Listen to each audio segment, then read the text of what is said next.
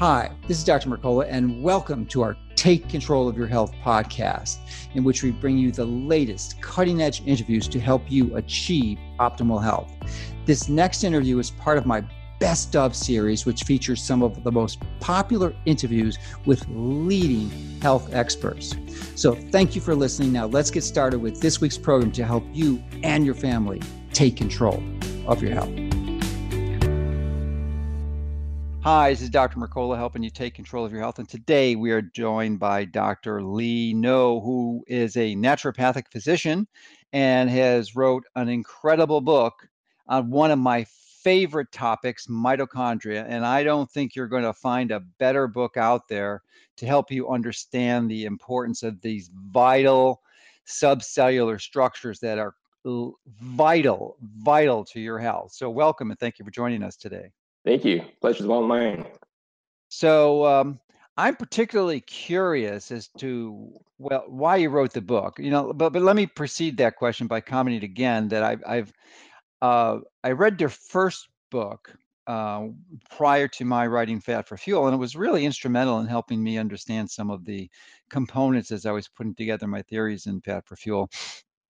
And I greatly appreciated it, but your new book is even better, goes into far more detail. So you've been passionate about this for a long time, and it's not something that most clinicians would gravitate towards. And it appears from reading your book that, this is just a guess, but you can expand on it, that one of the motivations for this was anti-aging, because it's very obvious that optimization of mitochondria are really the central key to extending longevity, at least with current technology. So absolutely, yeah. Was that the motivation for the book, or?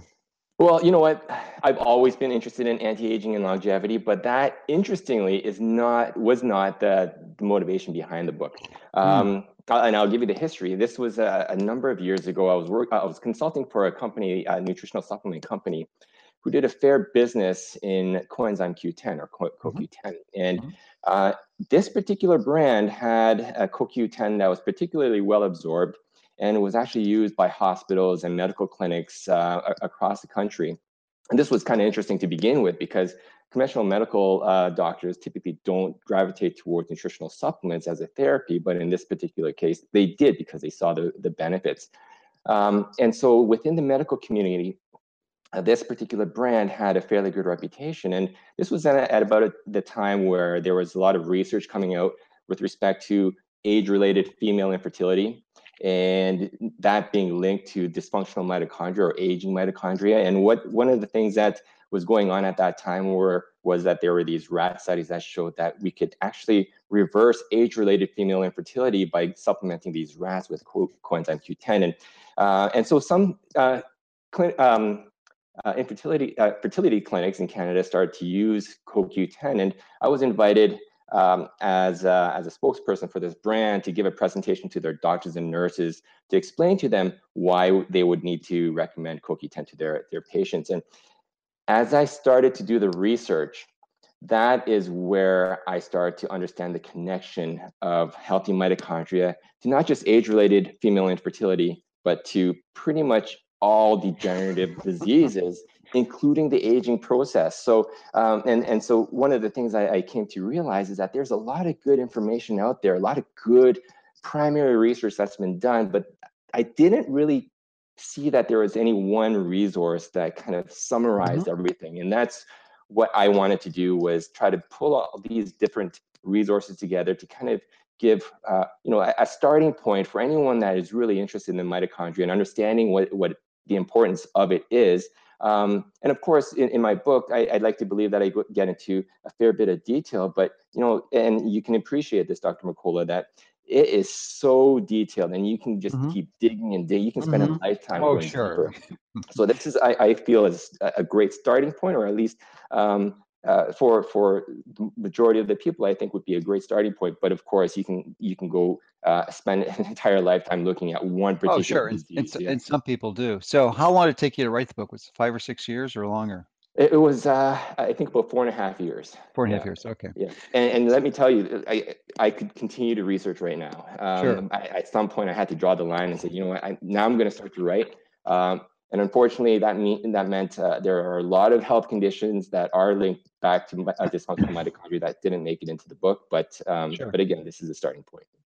Sure, and that's the challenge with any book is certainly by the time it gets printed and available to the public, it's about a year out of date. So at least with respect to most of the science-related books. So, but nevertheless, I think you radically succeeded in compiling what I believe is the best resource out there to getting people up to speed on mitochondria, because you've really successfully navigated the balance between making it too technically challenging, yet with enough scientific information that most people will be able to easily understand. And certainly better if you've had some high school biology or college biology. So I think it's a great investment to pick up a book. I mean, books are really one of the best value investments you can make for gathering knowledge. I mean, because specifically on this topic, I had really dug deep into the mitochondria literature, and your book was just accelerated the whole course. So if someone wants to learn about this, a book is the best way, and this is really one of the best books out there. So having prefaced that, let's go into some of the details in the book. Well, why don't you from your perspective, since you've been studying this for 4 to 5 years, why don't you enlighten us as to precisely what mitochondria are? Okay, so I'm going to take everyone back to their high school biology days where we learned about cell biology. And I think most people would remember the mitochondria as being the powerhouse of the cell. And that's true. I mean, when we consider that the mitochondria is responsible for producing over 90% of the energy that occurs in our body, you can see that it's appropriately named as the powerhouse of the cell. But the thing is that and what a lot of people fail to realize is that literally everything that happens in our body, everything requires an input of energy.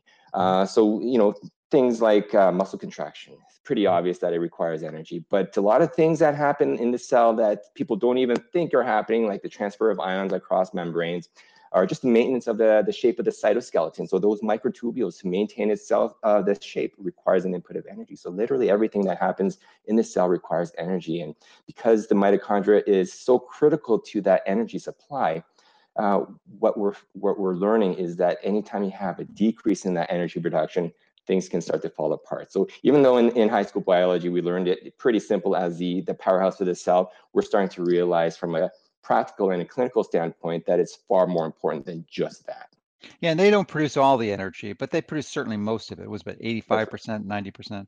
About there, yes. Yeah, because you have the alternative glycolytic pathway. So right. that energy production clearly is what they're noted for, but they have other radically important functions, such as signaling molecules, especially for signaling the important process called apoptosis. So why don't you explain what apoptosis is, and then if you could, explain its relationship to autophagy. Yeah, so basically, apoptosis is basically cell suicide. So what ends up happening is over the course of a cell's life, it's functioning, and over time, it's going to pick up some damage. And when that damage crosses a threshold, there's signals that are sent to the cell that tell it, you know what, we're no longer functional. We better commit suicide for the greater good of the organism. And what's interesting is that the newest research has shown that it's the mitochondria that orchestrates.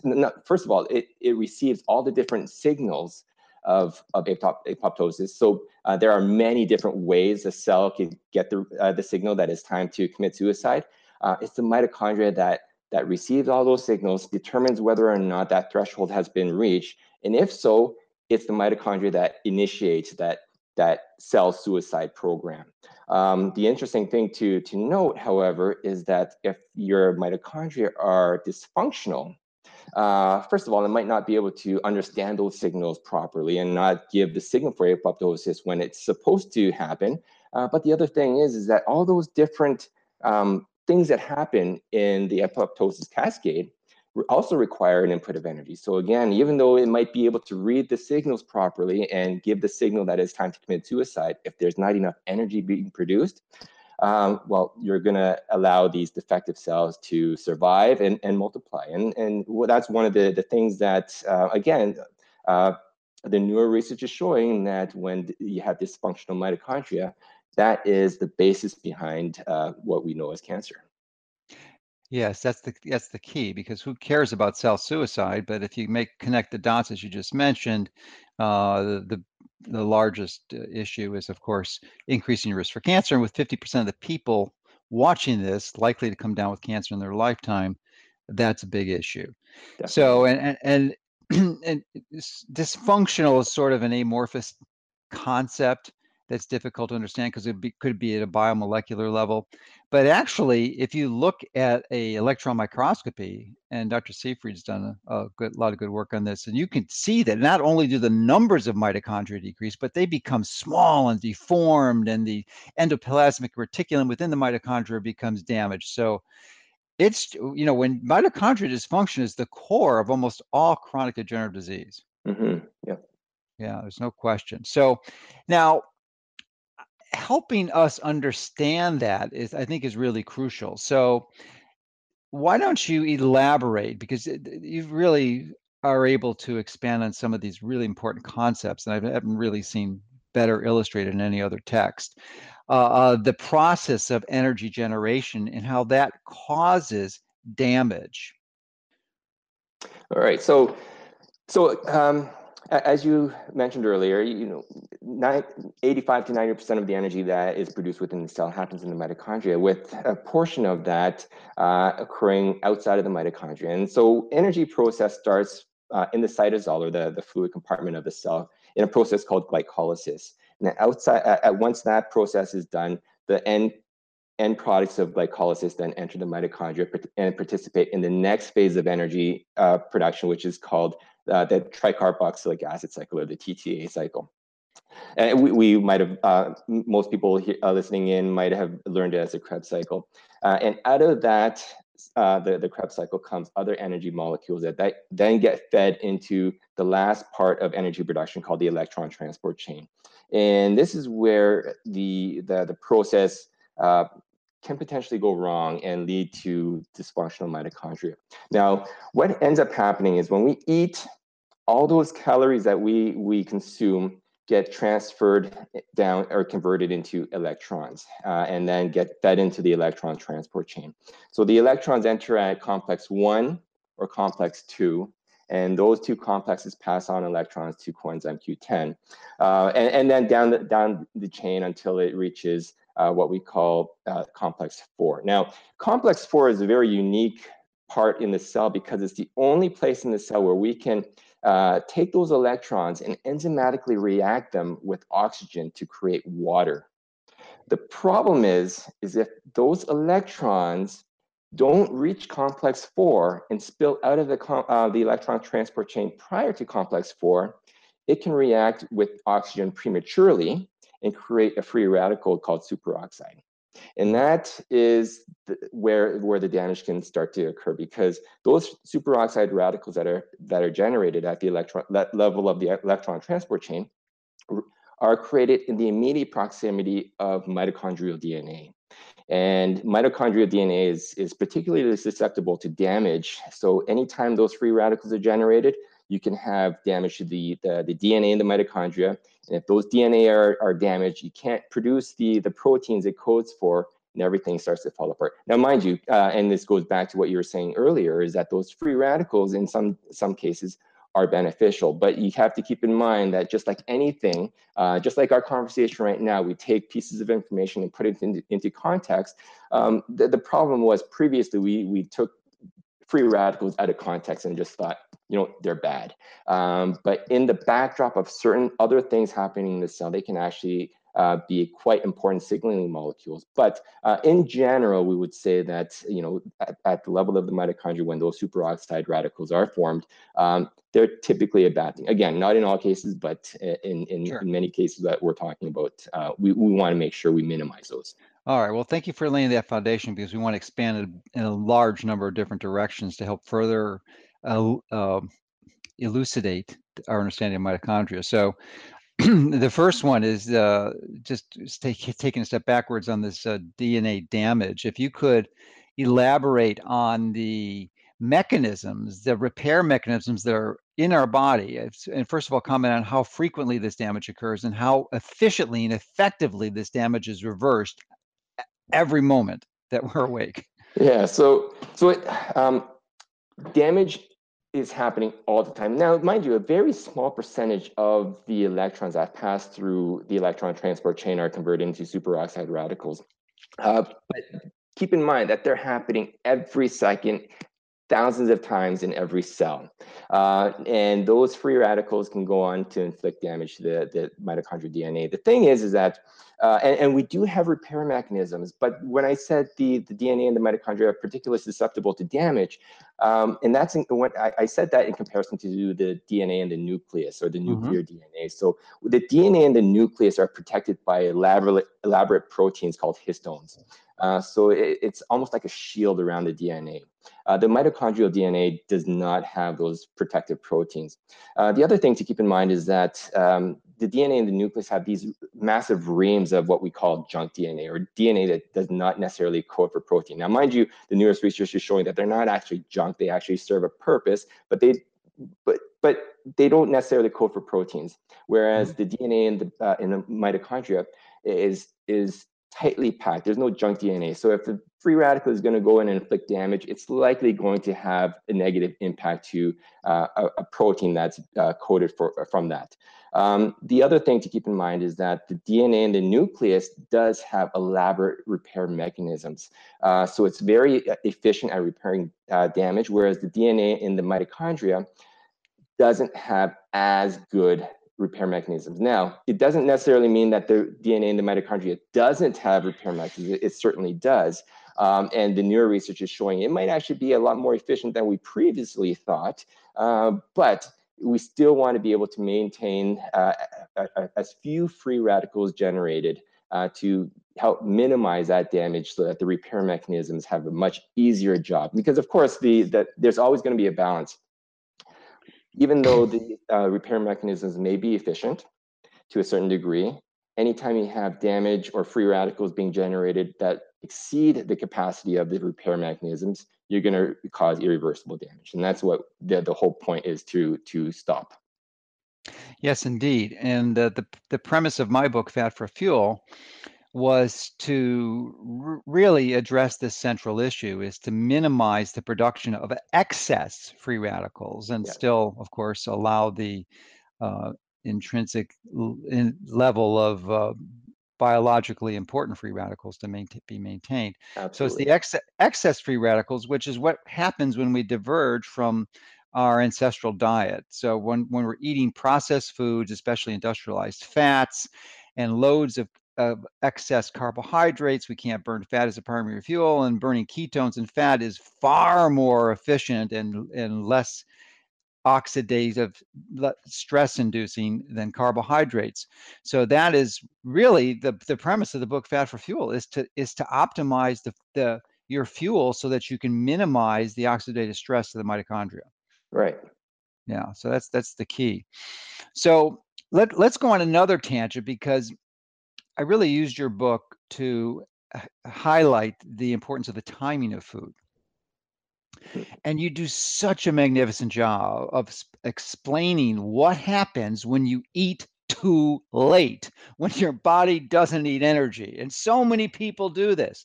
They're eating before they go to bed. And that's one of the worst things you can do, is to fuel your cells in your body with energy when you don't need it. So walk us through this. Take your time, because it's a really intriguing story. Sure, and this goes back to what causes damage at the level of the mitochondria, and one of those is excess calories. Now, as I mentioned, when we eat, all that food is converted at the cellular level into electrons. The problem is that in order for the electron transport chain to run smoothly, we need to actually so after complex 4. In some texts, you might see it as complex 5. It's not really a complex of the electron transport chain. It's more appropriately known as ATP synthase. This this is another enzyme that's coupled to the electron transport chain. But what ends up happening is that the electron transport chain essentially pumps protons into what we call the intermitochondrial space. And we build up that concentration of protons, and eventually they flow back through the ATP synthase and create ATP. Now, the thing is that in order for the ATP synthase to continue to run, it needs the building blocks of ATP, which is ADP, or adenosine diphosphate. And it takes a phosphate ion, combines them to create ATP. Now, the thing is that we need to use up that ATP. So when we use up ATP, our bodies break off that third phosphate and create ADP again. And that cycle can happen over and over again, as long as we're using up that ATP. The problem is that especially at night, when we're ready to go to bed, where we're going to be sedentary for 8 hours, for the next 8 hours. At least we hope. Not 6 hours like most people. True. What's happening there is that we're building up this ATP, but we're not using it. We're not breaking it down to ADP. So essentially what ends up happening is that ATP synthase, that enzyme, basically shuts down. It doesn't have the building blocks of ADP anymore. What ends up happening then is the entire chain backs up. So the electrons cannot flow through the electron transport chain, protons aren't being pumped anymore. But because we ate at that, late in the day, all those electrons are continuing to flow into the mitochondria and continue to enter the electron transport chain. And like I said earlier, if those electrons spill out of the electron transport chain prior to getting to complex 4, where it can be enzymatically reacted with oxygen to create water, well, what ends up happening is that they spill out. And in fact, the studies have shown that complex 1, so basically the entry into the electron transport chain, is the #1 site of endogenous free radical production in our bodies. So basically what this is showing is that when we have too much calories or electrons entering the electron transport chain, and it's not progressing as fast as it should, or to meet the demands needed by the amount of electrons. So basically what we're seeing is a mismatch in supply versus demand. Mm-hmm. You're going to generate an excess amount of free radicals, and again, that's going to spill out and create damage to the mitochondrial DNA. Yeah, and sort of a side point, but an important one, is that the two scenarios you described, eating late at night when your body isn't expending calories, and the one I elaborate in my book, Fat for Fuel, eating excessively processed foods, especially carbohydrates or predominant carbohydrates, is going to result in this excess, the backup of electrons and the production of superoxide. Mm-hmm. So the problem here is when you have high superoxide, that superoxide isn't too bad. We've got enzymes like superoxide dismutase to take care of that, and it's not that pernicious a free radical. However, when you have high iron levels, as most of the people watching this do, there's a reaction called the Fenton reaction, which combines with the superoxide to produce, the iron does, to produce hydroxyl free radical, which is the worst free radical in your body. So right. That you just magnify it. It's an exponential synergy in the wrong direction. Right. Yeah. So yeah, and even though in my book I do mention iron as a necessary component. Yeah, you have to have enough. You don't want iron deficient, but most people Absolutely. Are not iron deficient. Yeah, and you definitely don't want an excess amount of iron. It's one of those nutrients that our bodies need, but can cause havoc when you have too much. Yeah, and I really think it's a major contributing factor for many people's cancers and heart disease, and mm-hmm. it's basically very rarely screened for. I mean, the typical conventional physician does not understand this. So if you are seeing a conventional physician, then you really need to take it upon yourself. Look at my site. I've done a lot of articles on it and go into details, talk about the ferritin, the GGT levels that you can do to monitor it, and how you can do either blood donation or self-phlebotomy to get those levels down to normal. So it's an important, sorry about that, it's an important diversion because it's really key. So the other issue that has to do with this flow of electrons is really a very interesting phenomenon, which is called mitochondrial uncoupling. And I want you to take the time to run through this and then elaborate on how certain populations, especially those from tropical and subtropical areas like Africa, that individuals from that area that have the genetic descent are at particularly high risk unless they are taking certain measures like exercising all the time. So it's an absolutely phenomenal uh, under, uh, uh, strategy that we can get from understanding biochemistry at the mitochondrial level. Yeah, and this whole uncoupling aspect kind of ties into what we know as brown fat or brown adipose tissue. And what's really interesting is that there's a lot of research being done on this in the area of obesity research, and this is because so as I mentioned, when we generate when we pump those hydrogen ions, they flow back through the ATP synthase to create energy. However, in some cases, and in certain tissues like brown adipose tissue, we can actually uncouple that. So basically, instead of the hydrogen ions flowing back through the ATP synthase, they flow through a different channel. And instead of creating energy, it creates heat. And the benefit of this is now we can, we're kind of allowing those hydrogen ions to flow back. We're allowing the electron transport chain to continue to operate even though we're not using up energy, because that energy, instead of producing energy, we're kind of dissipating that hydrogen gradient through the generation of heat. And the great thing with this is that when you have a lot of what we call brown fat, we're seeing that you have a lower risk of cardiovascular disease, diabetes, and all sorts of different degenerative diseases because you're allowing those hydrogen ions to flow back through without backing up the electron transport chain. So in certain populations, like those that live in the far north, they have quite a large amount of brown fat, and that's because the brown fat, as I said, generates heat. So that helps them stay warm in colder climates. On the other hand, populations that have originated more from the equatorial regions, they typically have very tight mitochondria, or they don't have a lot of uncoupling. And this is one of the reasons why we see potentially, certain populations have a much higher risk of cardiovascular disease, obesity. And one of the reasons why I think, that sort of population, it becomes increasingly important to ensure that the energy that's being produced as ATP is constantly used up through physical activity and exercise.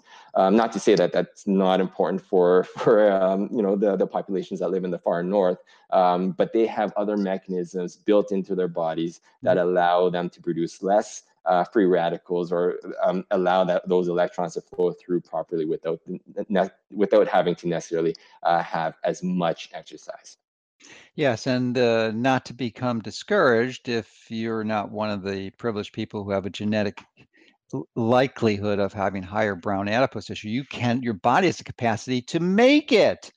So it's a process called cold thermogenesis, and you just need to expose your body regularly to cold. And the simple strategy, you don't have to go in ice baths to do this. You can go in water. It's about 65 or so, maybe 63, and spend 15, 20 minutes, and that will upregulate your body's ability to produce brown and beige adipose tissue, which will help. So if you're an African American, you have deeply pigmented skin. For the longest time, I thought the biggest issue, and it's still a significant issue, but it was not the only one, is because you have a brown, deeply pigmented skin. It's a filter, and you're not going to get ultraviolet B radiation coming through and causing your body to make vitamin D. But most people are indoors anyway, so it's almost a mood issue. So you're going to still need to pay attention if you have deeply pigmented skin from the Middle East or Africa, and you have to be rigorously monitoring your vitamin D levels. But you also may want to consider intermittent cold exposure to increase your brown adipose tissue, because your mitochondria are not uncoupled effectively, and if you or exercise, you need to pay extra attention to that, to people who aren't. Otherwise, you are just exposing yourself unnecessarily to increased risk for disease. Yeah, and I think that's just really through something that's happened through evolution. Again, when you consider brown adipose tissue, its purpose being to generate heat. Of course, that is not a desirable situation when you're, you know, under the blazing heat of equatorial regions. So in those situations, the mitochondria have evolved to be rather tight because you don't want to generate that excess heat. But, you know, fast forward thousands of years in modern day life, it does set up certain individuals for a higher risk of degenerative diseases. Yeah, Unfortunately. yeah. So, and now, well, yeah, unfortunately, that's the biochemical or metabolic reality. That fortunately is that we have the deep scientific understanding now so that we can remediate against this if you Exactly. understand that's at risk. So obviously, if you're watching this, let anyone you know who is at risk that this is an issue for them, and have them encourage them to watch this video so they can understand it, and just take some simple actions that really don't require any cost at all. It's just a matter of changing lifestyle changes. Maybe taking a little one of the least expensive supplements you can take, which is vitamin D, and then measuring your levels to make sure you're in the right area. Now, interestingly, you talked about ATP synthetase or synthase. Synthase. And I interviewed a Canadian researcher earlier, Paul Heroux. I'm not sure if you're familiar with his work, but he's done research on the effects of electrical fields on cellular and components, and has proposed a mechanism where it actually, especially the magnetic component of electrical fields, affects ATP synthase and increases oxidative stress. So an interesting aside. So once you understand the mitochondrial mechanisms as you eloquently describe in your book and are doing here, then you can begin to really understand some of the ways that your environment is impacting you. Right. And that's one of the things that we're starting to realize as people, as the scientific community is understanding the greater importance of mitochondria across the board. We're starting to research the effects of all sorts of different things like electrical fields, environmental toxins, and pollution on the health of mitochondria. So I think the field is just going to explode. We're going to get so much more information in the coming years to decades. And it's really going to shed light on the optimal ways to ensure that we're nurturing our mitochondria and minimizing the damaging effects and the damaging exposures. Okay, so you've highlighted a number of variables or factors that can contribute to premature damage of the mitochondrial dysfunction. And it's sort of pervasive to almost everyone watching this. So most of the people are walking around with damaged mitochondria that are far less than optimized. So let's talk about some of the ways that we can activate or upregulate the intrinsic processes we have to increase our mitochondria, like mitochondrial biogenesis and mitophagy and activating PGC1 alpha and all those routes. Yeah. Okay. So the two best, probably most researched ways is exercise, physical activity, and calorie restriction. The one that I like to talk about because it has so many more benefits is exercise and physical activity. And it's one of those things that, you know, is often boring to talk about because we've heard about the importance of exercise and the need to do it, you know, since we were kids. But now that we understand the importance of that and the benefit to the mitochondria, it becomes even more important. So exercise has been shown to upregulate all those genes like alpha PG1. It also helps upregulate other nuclear gene factors like NRF2. So these are all different genes that get upregulated with exposure to physical activity and exercise that help our mitochondria become more efficient, as well as help them grow and divide so that we actually have more mitochondria. And the whole that's simple. I'm going to simplify it here, but the whole reason why we end up with benefits to the mitochondria is that when we go through physical activity, we place an increased energy demand on the cells. And in response, now keep in mind, exercise and physical activity, we're breathing in a lot of oxygen. We're actually generating a lot of free radicals. And again, even though we typically think of free radicals as a bad thing, in this situation, under the context of not enough energy to meet the demand, those free radicals signal that we need more mitochondria. And so the body adapts to physical activity by the mitochondria dividing and becoming more efficient. So then the next time we go out and do some physical activity, it's less strenuous. We have a greater capacity to generate the energy that's needed to meet that demand. And that means that at rest, we're generating the workload of whatever the cell needs to do at rest is shared amongst a greater number of mitochondria. Each mitochondria is now under a considerably less stress and therefore generating far fewer free radicals. And that's one of the reasons why we see physically fit individuals have a lower risk of pretty much all degenerative diseases, including cancer, as well as typically a longer lifespan as well. Yeah, and that's true for most people, but just to throw out a mild caution for the obsessive compulsives out there who think if a little bit is good, let's do a lot. Well, you've got to balance it. If you've over-exercised, you're actually creating mitochondrial damage, so you've got to rest and relax and balance it. And, doing simple things like monitoring your heart rate variability can give you a really good aid to giving you the feedback to know when it's not a good day to exercise and just let your body rest and recover. Absolutely. Yeah. So you also talk about a concept which is really important, that when your muscles relax, you would think that it's not using any energy, but it actually requires more energy to relax. That's right. Yeah, so I'll let you expand on it in a moment, but I want you to focus on it, because I've never seen this written anywhere, but it was really enlightening to review it in your book. Is a common, almost epidemic disease that we're facing in many Western countries. I think probably as an epidemic of the exercise exposure, exercise exposure, is left ventricular diastolic dysfunction. And, you wouldn't, even physicians wouldn't know that. If you're cardiologists, you know that for sure. But it's a problem that is becoming pervasive, and it has to do with the left ventricle, the chamber of the heart, the primary chamber, is just not able to relax anymore. And so why don't you expand on that, because it's a really fascinating concept. Sure. Yeah. So I think it's pretty intuitive for people to understand that muscle contraction takes energy, and that's because you typically associate energy input with strain. So when we contract, we're straining, and we think of that as energy. At the biochemical level, though, when you look at the number of ATP, that's the ATP, which is the energy molecule that's needed to contract, really we only need one.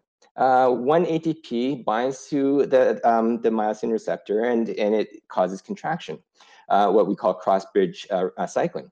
Now, what happens in relaxation, however, is that we need an ATP to bind to a receptor on what's known as calcium magnesium ATPase, that basically pumps calcium out of the cell, and this is what initiates relaxation.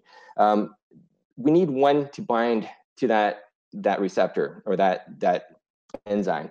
The thing is that there's a second site on that enzyme that requires an ATP. However, it doesn't have a very high affinity for ATP. So the only way a second ATP can fit into that receptor is to have a large concentration of ATP. So with the hope of one just kind of falling into place. So whereas contraction takes one ATP, relaxation actually requires hundreds of ATP molecules, as an example.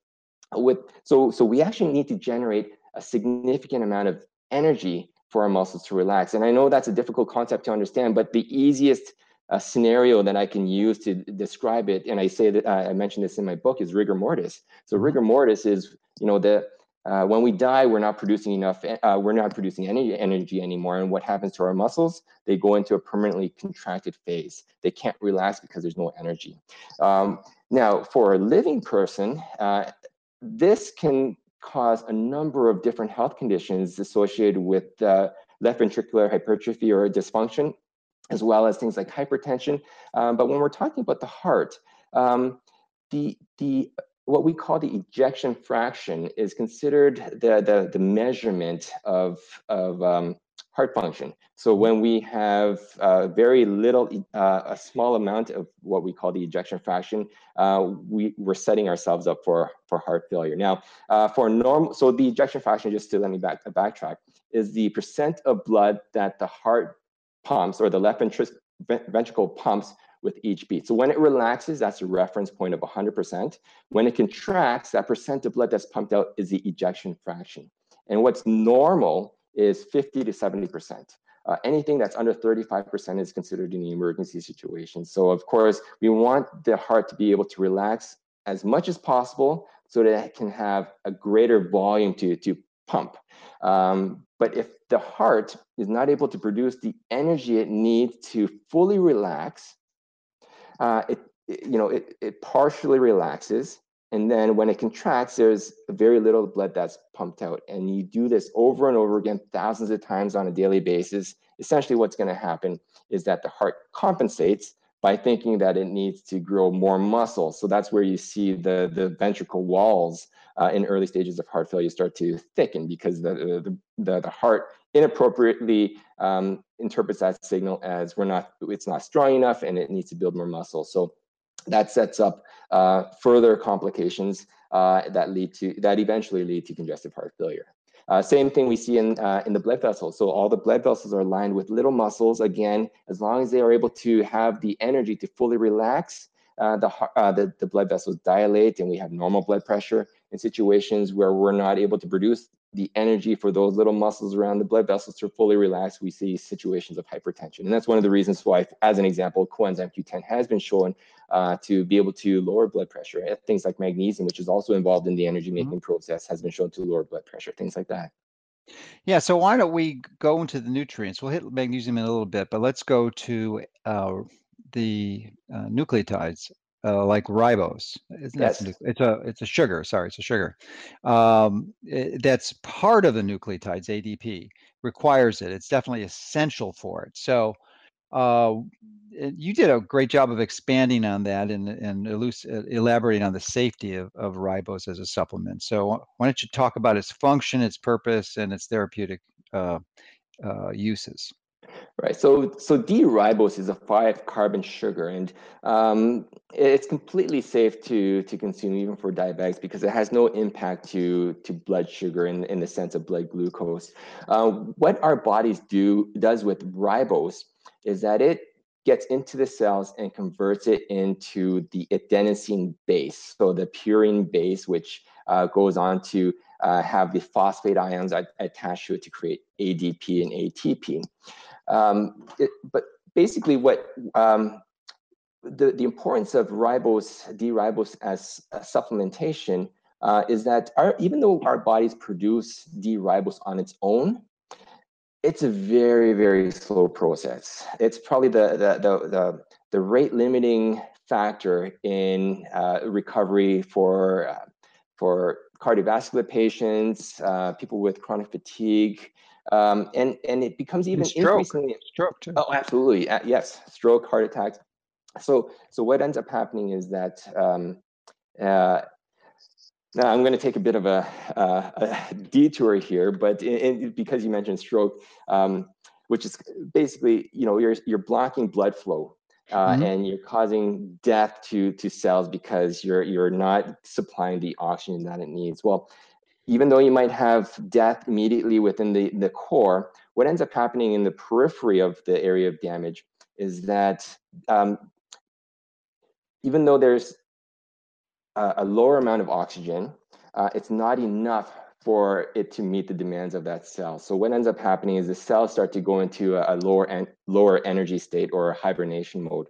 That doesn't necessarily mean it stops having any need for energy. It still does, but just at a reduced level. But because it's not having that oxygen that it needs, it goes through something called the adenylate kinase reaction. So after all the oxygen is used up and it still has that energy demand, now it has this buildup of ADP.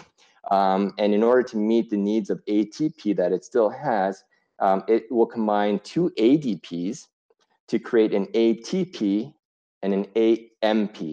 Now, the ATP can be used to supply energy, but that AMP, or adenosine monophosphate, is something that the body does not want in the cell. So it ends up removing that out of the cell.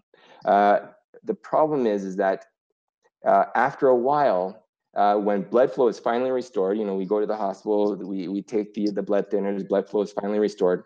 Now we have a rush of oxygen.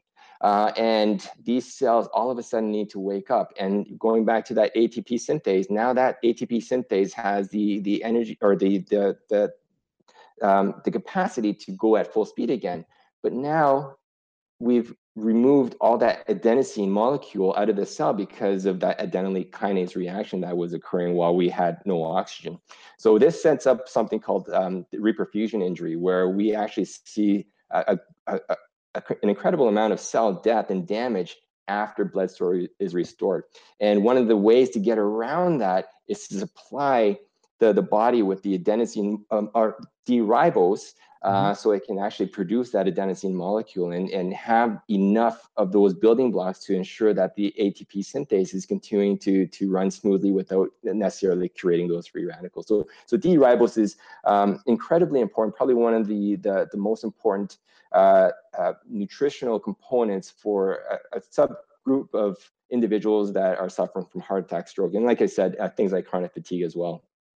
Yeah, so it would seem that as you described, the evidence is really clear, overwhelming. There's virtually no toxicity. It's almost impossible to overdose on this. What is your speculation as to why this isn't part of the standard operating procedure for those who are suffering a heart attack or stroke? I mean, this should be put in the IV bags, injected in. I mean, it's almost criminally reprehensible malpractice that it's not. Yeah,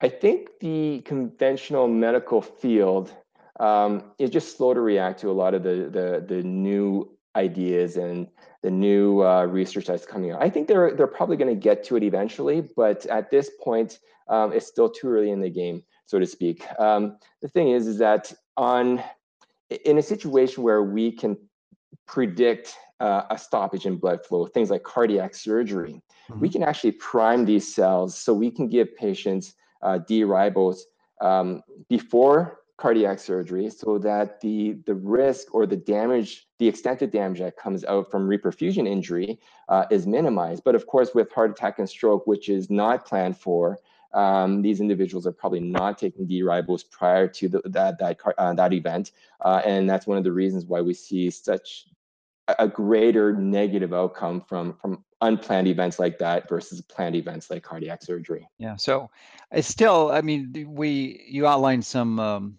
the extremes and the pathologies, but just for those with most all of us who have mitochondrial dysfunction, probably not a bad idea to be taking some D-ribose regularly, especially if you exercise. And what would you say is, from your review, the ideal dose and the timing of it? Well, when it comes to D-ribose, anything is going to be better than nothing. So even if you're taking, a few grams, it's going to be better than nothing. But the minimum therapeutic dose is typically around 5 grams, and you can go. And some studies have used 10 grams or even 15 grams. So, but I would say 3 to 5 grams is the minimum. But if you get anything, it's going to be better than nothing. The other thing I should also mention is, especially with low carb diets. One of the things that I think would be great for individuals going through any sort of low carb program is to supplement with D-ribose. And that's because typically what happens is that our bodies use glucose as a starting point to create D-ribose. But like I said, that is a very slow process in itself. But in a situation where you're really cutting out glucose, that your body is going to shift any sort of spare glucose that it has into serving other purposes. So those individuals, it might take a very, very long time to rebuild any sort of purine pool or energy pool in the sense of adenosine molecules in the absence of D-ribose supplementation. So especially anyone that's going through nutritional ketosis or anything like that, I think D-ribose is definitely something to consider. Yeah. And do you think there's benefit to taking it continuously, like putting 5 grams in half a gallon of water or a quart of water and drinking it throughout the day? That's a good question. Again, I think that theoretically, I think that should be just as good as taking a bolus once a day or twice a day. I don't see why that would have any. I don't see The why that downside. would be any different. Yeah. Okay. Well, let's get back to magnesium, another vitally important mineral, not just for mitochondrial function, but for health. It's probably the single most deficient mineral that we have. It's really the most important, the most prominent divalent cation or 2+ charge inside and outside the cell. And we need it, and from especially from mitochondria. I mean, most people aren't aware that it's not just ATP; it's magnesium ATP. And Yes. if you don't have magnesium, you're not going to be making ATP. So why don't you expand on that, because it's just so important. Yeah. So the thinking is that when we talk about ATP, that phosphate tail is typically unstable, and what we need is that we need an ion of magnesium to stabilize that phosphate tail. Otherwise, that third phosphate can break off before it has a chance to deliver the energy that last bond contains at the appropriate place. So when we have a deficient amount of magnesium, we actually compromise greatly mitochondrial function. And that's because the ATP is just not being able to be produced in a stable fashion that our bodies can actually use. And as you mentioned, it's the single greatest nutrient deficient or mineral deficiency that we see. So I think one of the things that again, one of the many things I think a lot of people need to be taking on a fairly regular basis is a source of magnesium. Yeah, I would say it's the rare individual, the exception, who doesn't need it. I think this is one that almost everyone needs to be on some form of supplemental magnesium. You say, well, we can get it from our diet, but most of the soil's been depleted, and we've gone over that extensively in the past. So where your typical sources, especially vegetables, are going to be, unless you're growing them yourself and composted soils, probably not going to be ideal. So you need to take it and take as much as you can, and there's almost no side effect from or metabolic side effect, because there's this intrinsic safeguard to overdosing, because if you take too much, you get loose stools and you poop it out. So you can't overdose on it. It's pretty interesting. I think vitamin D and magnesium are the two essential nutrients that almost everyone needs. Mm-hmm. But there are others, and you had mentioned at the beginning that one of your initial motivations for writing this book was an offshoot of your involvement with CoQ10 and trying to explain that to clinicians. So why don't you go to CoQ10 and its cousin PQQ? Right. So CoQ10, as I mentioned when I was talking about the electron transport chain, is that component of the chain that accepts electrons from complex 1 and complex 2, and then it shuttles those electrons and drops it off to complex 3. So you can, if you look at even just a schematic of the electron transport chain, if you could identify a potential bottleneck in the whole process, coenzyme Q10 would be it. And that's one of the things that I quickly realized when doing the research for this fertility clinic, is that it seems like just having enough CoQ10 is actually not enough. You actually want an abundant amount of CoQ10. You'd rather have a lot of CoQ10 just laying around waiting to accept an electron from complex 1 and complex 2 than just the right amount, working its butt off, going back and forth from the different complexes, because when that happens, there's the chance that electrons are going to be fumbled, so to speak, and spill out. So having sufficient or an excess amount of coenzyme Q10 is at this point seen to be a fairly good therapeutic way to ensure functioning mitochondria. Now, the thing is that coenzyme Q10 also has other functions outside of being a participant in the electron transport chain. It's also one of the key antioxidants in the blood. So when you look at the problem with cholesterol, which I know a lot of people like to talk about cholesterol being an issue. Well, it's not really an issue. Cholesterol is an essential component of our body. It only becomes an issue when it's oxidized. And the thing is that CoQ10 is that molecule. It's the most powerful fat-soluble molecule that can actually prevent the oxidation of cholesterol. So you have sufficient amounts of CoQ10, cholesterol is not an issue.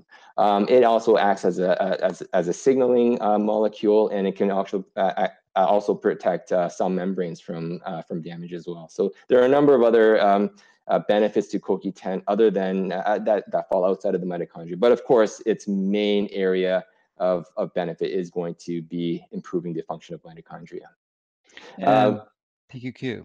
Yeah, so PQQ is like you said, a cousin of CoQ10. It's also what we know as a quinone molecule. Also, PQQ stands for pyrroloquinoline quinone, and this is it's a vitamin-like substance. So the research at this point doesn't say that it's a vitamin. Early research suggested that maybe it was. I think the newer research throws that into question. But essentially what PQQ does, and I think it was one of the, if not the first nutrient to show mitochondrial biogenesis.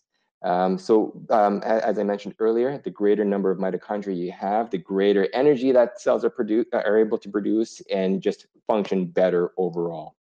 So with PQQ, when you get enough of it, you actually encourage the growth of mitochondria.